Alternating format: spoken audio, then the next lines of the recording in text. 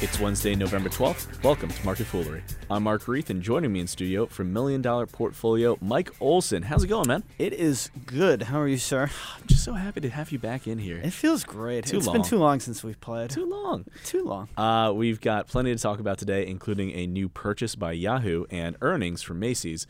But we begin with the latest in bank settlements. And Mike, I say the latest because it feels like we get news of one of these settlements every few months now. Yeah, so I think this is kind of like, it's almost become a comedy act in and of the fact that, the argument has gone that regulators are evaluating banks more than ever. That has been discounted in the prices. There's been a balance sheet cleanse because, all the bad stuff has happened. And yet we keep seeing more settlements, more fines, more settlements. Right.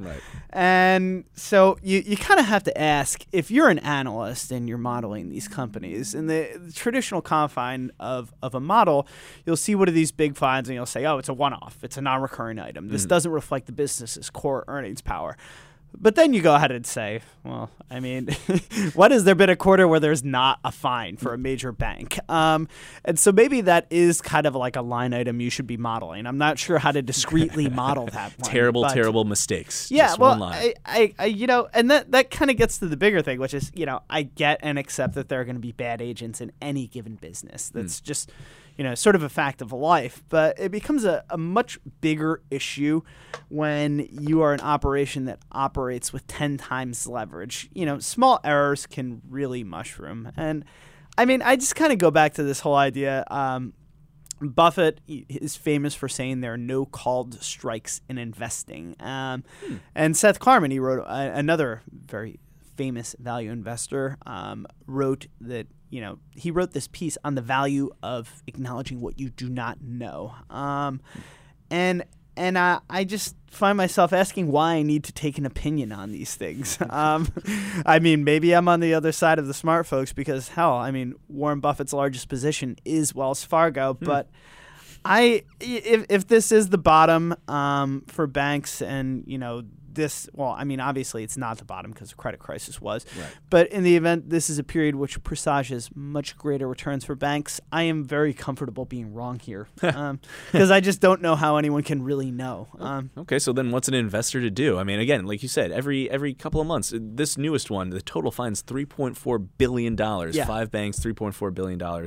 It's happening with relative frequency. How does an investor take that into account? Like you said, is it a line item that they model? Is it just something that they accept? Or are we just staying away from banks until the craziness is over? I mean, I think you just stay away from banks on kind of a habitual basis. Most of the large banks, for the most part, these are tens of thousands, if not hundreds of thousands, large organizations. Billions, billions in loans, and so then you have 10 times financial leverage. That is, for every dollar of unencumbered assets you have $10 worth of debt. And I just have a very hard time figuring out how I can understand what the earnings power of this company is, how the sausage is made. So I'm very content not having a position on them.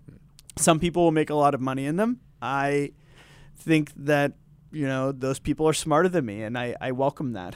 Good for them. Some people made a lot of money on them. Some people lost a lot of money on those banks. Maybe best not to. They were also smart people. Right. Yeah. Fair, very good point. Okay, less about bank troubles and more about Yahoo, which is started to spend some of that Alibaba money. They've bought Brightroll, which, as I understand it, is a platform for video ads. They bought it for $640 million.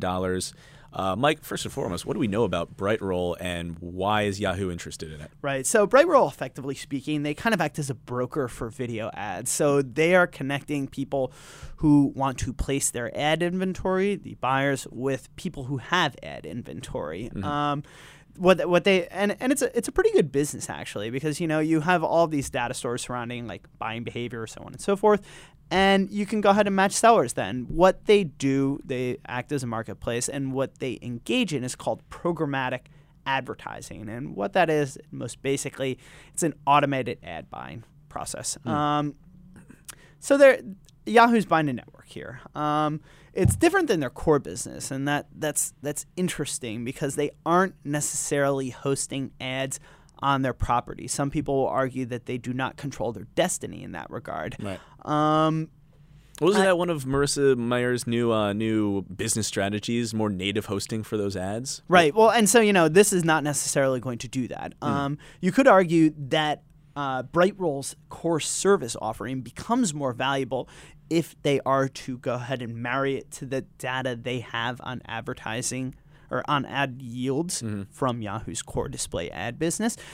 Also, bear in mind that they can use BrightRoll as a means of hosting video ads on Yahoo properties. And so, I think this is not necessarily a game changer, but it's an interesting tack. If you're to go ahead and think maybe about Yahoo on a very, very long-term basis, you suppose this is a company which serves as one part ad broker and one part, where they have this display ad business. And arguably speaking, they could go ahead and increase the value in this display ad business by being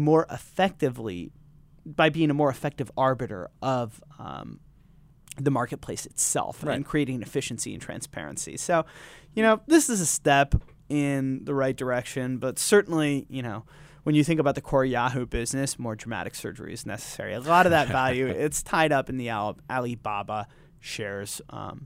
And certainly it's a very valuable property, but I don't know that I'm necessarily a buyer of Yahoo shares on this news. Gotcha. And what do you think about a lot of the media outlets right now are trying to figure out how Yahoo uses BrightRoll with Tumblr, one of their other big acquisitions. They bought it for $1 billion a little while back. Any thoughts on that? Because I can't figure that out. Right.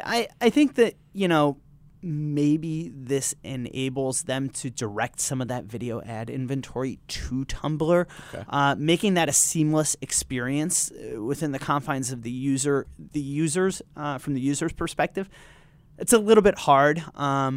I think that, one thing you can do is if the idea is this is a programmatic ad buying service or platform, knowing what you do of user behavior from Tumblr might inform pricing of ads on BrightRoll. So, there is potential there. It's obviously the devil's in the details. There are a lot of execution, or there are a lot of operational bits that go into this. And I'm by no means the guy who's doing that. I do see ways they can make it valuable, though. Okay. All right. Benefit of the doubt for right now. But like you said, Yahoo, and they got some core issues to fix as well. Right. Speaking of core issues, Macy's just reported earnings. It was a bit of a mixed quarter. Sure. Earnings were up, revenue was down. A little concerning, same-store sales were down as well. And perhaps most importantly, their expectations for next quarter, they lowered their estimates. What's going on with Macy's? Yeah, so this is just a tough quarter, and it's kind of reflective of what, broadly speaking, is sort of a mixed consumer environment. A lot of these retailers are lapping what were better years, and so the comparisons are getting tougher. You still have a very tentative consumer in sort of the middle market, and that is Macy's bread and butter. To management's credit, they maintained gross margins despite the decline in sales, and they were actually able to measurably increase their operating margins. Quite impressive. Testament to their ability to go ahead, cut costs, be efficient, manage inventories. And yeah, the guidance cut, it was marginal, but it did indeed happen. Right. Among retailers, and again, this is a space that I'm none too fond of for the fact that, it's just kind of it's a hard one to wrap your head around where competition is cutthroat. There are really no switching costs. There's no reason consumers should continue to come to one store from on a year-to-year and quarter-to-quarter basis. Right. But I do think they're relatively well-positioned. Their relative dominance within the department store sphere, it allows them to negotiate favorable terms with suppliers, stock a reasonable product mix, and they get the supply chain and inventory management elements right. They've also been a leader in e-tailing, and they've been very intelligent about marrying the internet experience or your web shopping experience with the store base and leveraging those two things in inventory management. But you still have to kind of go ahead and ask yourself. I don't think anyone would have said like JCPenney is going to look as it does now, maybe 5 years ago. Okay. Fair. And so Macy's, it's been very capably managed. Terry Lundgren has done an excellent job. I give him all the credit in the world. This is a very hard sphere to manage in, all of that. But I just don't think that anyone could really go ahead and reasonably assert that they know what Macy's will look like in 5 to 10 years. And so, if you have an unbelievably pressing desire to play the space, you just love department store retailers. And I mean, really, who doesn't? Oh, yeah, of course. I get excited about those things. It isn't a horrible deal at 15 times earnings. But, I really wouldn't expect it to shoot the lights out. And, yet again, given my choices, I'd just rather not have an opinion. I mean, I'll leave this to smarter people. There's a lot of that going on here. Right. Well, I mean, it's just like I'm happy to let people who want to try and predict the future on completely unpredictable quantities go ahead and do that. I'm not smart enough, and I'm not fashionable enough. How dare you? That Henley long sleeve shirt is very fashionable. Well, thank you. Yeah, absolutely. Are you a holiday shopper at all? Because Macy's decided to open their doors at 6 p.m. on Thanksgiving this year. To bring the holiday I'm not gonna be there on Thanksgiving. No? I'm an Amazon shopper for holidays. To the extent I can do, I just the mere idea of appearing in a Macy's on Thanksgiving Day or any time, any weekend between then and Christmas gives me enormous amounts of anxiety, and I also just. It pains me to think that I will be wasting my life in that morass. Oh, wow. Yeah. Strong words. Well, it has nothing to do with Macy's so much as it is just like I don't want to spend my life in a mall. Sorry. Very reasonable. Very reasonable. I personally am a big Black Friday shopper. Love it. Oh, really? Huge fan. Really? Only within the last couple of years. You get in the spirit? I'm one of those people. I'm one of those guys. 5 a.m. I'm out the door. I'm at the Macy's or wherever. It's great. As not to be too stereotypical, but there aren't too many men out there on Black Friday. You go to a men's department store, you got the place to yourself. That is true. 5 a.m. I mean, it ain't too shabby. No, and being a single male, not a bad place to be. Not a bad play at all. Michael Olson, you scoundrel, you. All right, let's move on. Last but certainly not least, the U.S. and China have actually reached an accord about their emissions. But looking at some of the numbers that were announced after this summit that the two countries had, it looks like not really much has changed, actually. The U.S. is going to cut emissions by up to 28% from 2005 levels by 2025. I've seen that number before. And China said its emissions would peak by 2030. They're going to try to get like 20% of its energy supplies from non-fossil fuels by 2030. Mm-hmm. Same old, right? Or am I missing something here? Well, yeah. I mean, it's notable for what it says, as much for what it says as for what it does not say. I mean, I think it's pretty interesting because it seems like people are continuously in the habit of agreeing to these things. And, when it comes to brass tacks, or it will cause anyone, some measurable amount of pain, these things are very difficult to enforce and end up going by the wayside. Right. I think that in China's case, to the extent shifting away from coal-based generation results in a meaningful increase in power supply or in the cost of power for consumers, they're going to think twice about that really quickly. And I think there are two sort of very critical observations. The first is, yes, the U.S. is saying we're going to cut 26 to 28% from 2005 levels. 2005, operant word. We've done a lot of that work. That was 9 years ago. Right. And, I think that the bit on China is pretty interesting. So they're saying they aim to stop increasing carbon emissions by 2030. I am willing to bet, in fact, I know they will build a lot of coal-fired power plants in the interim. And, so that's kind of the key word in that one.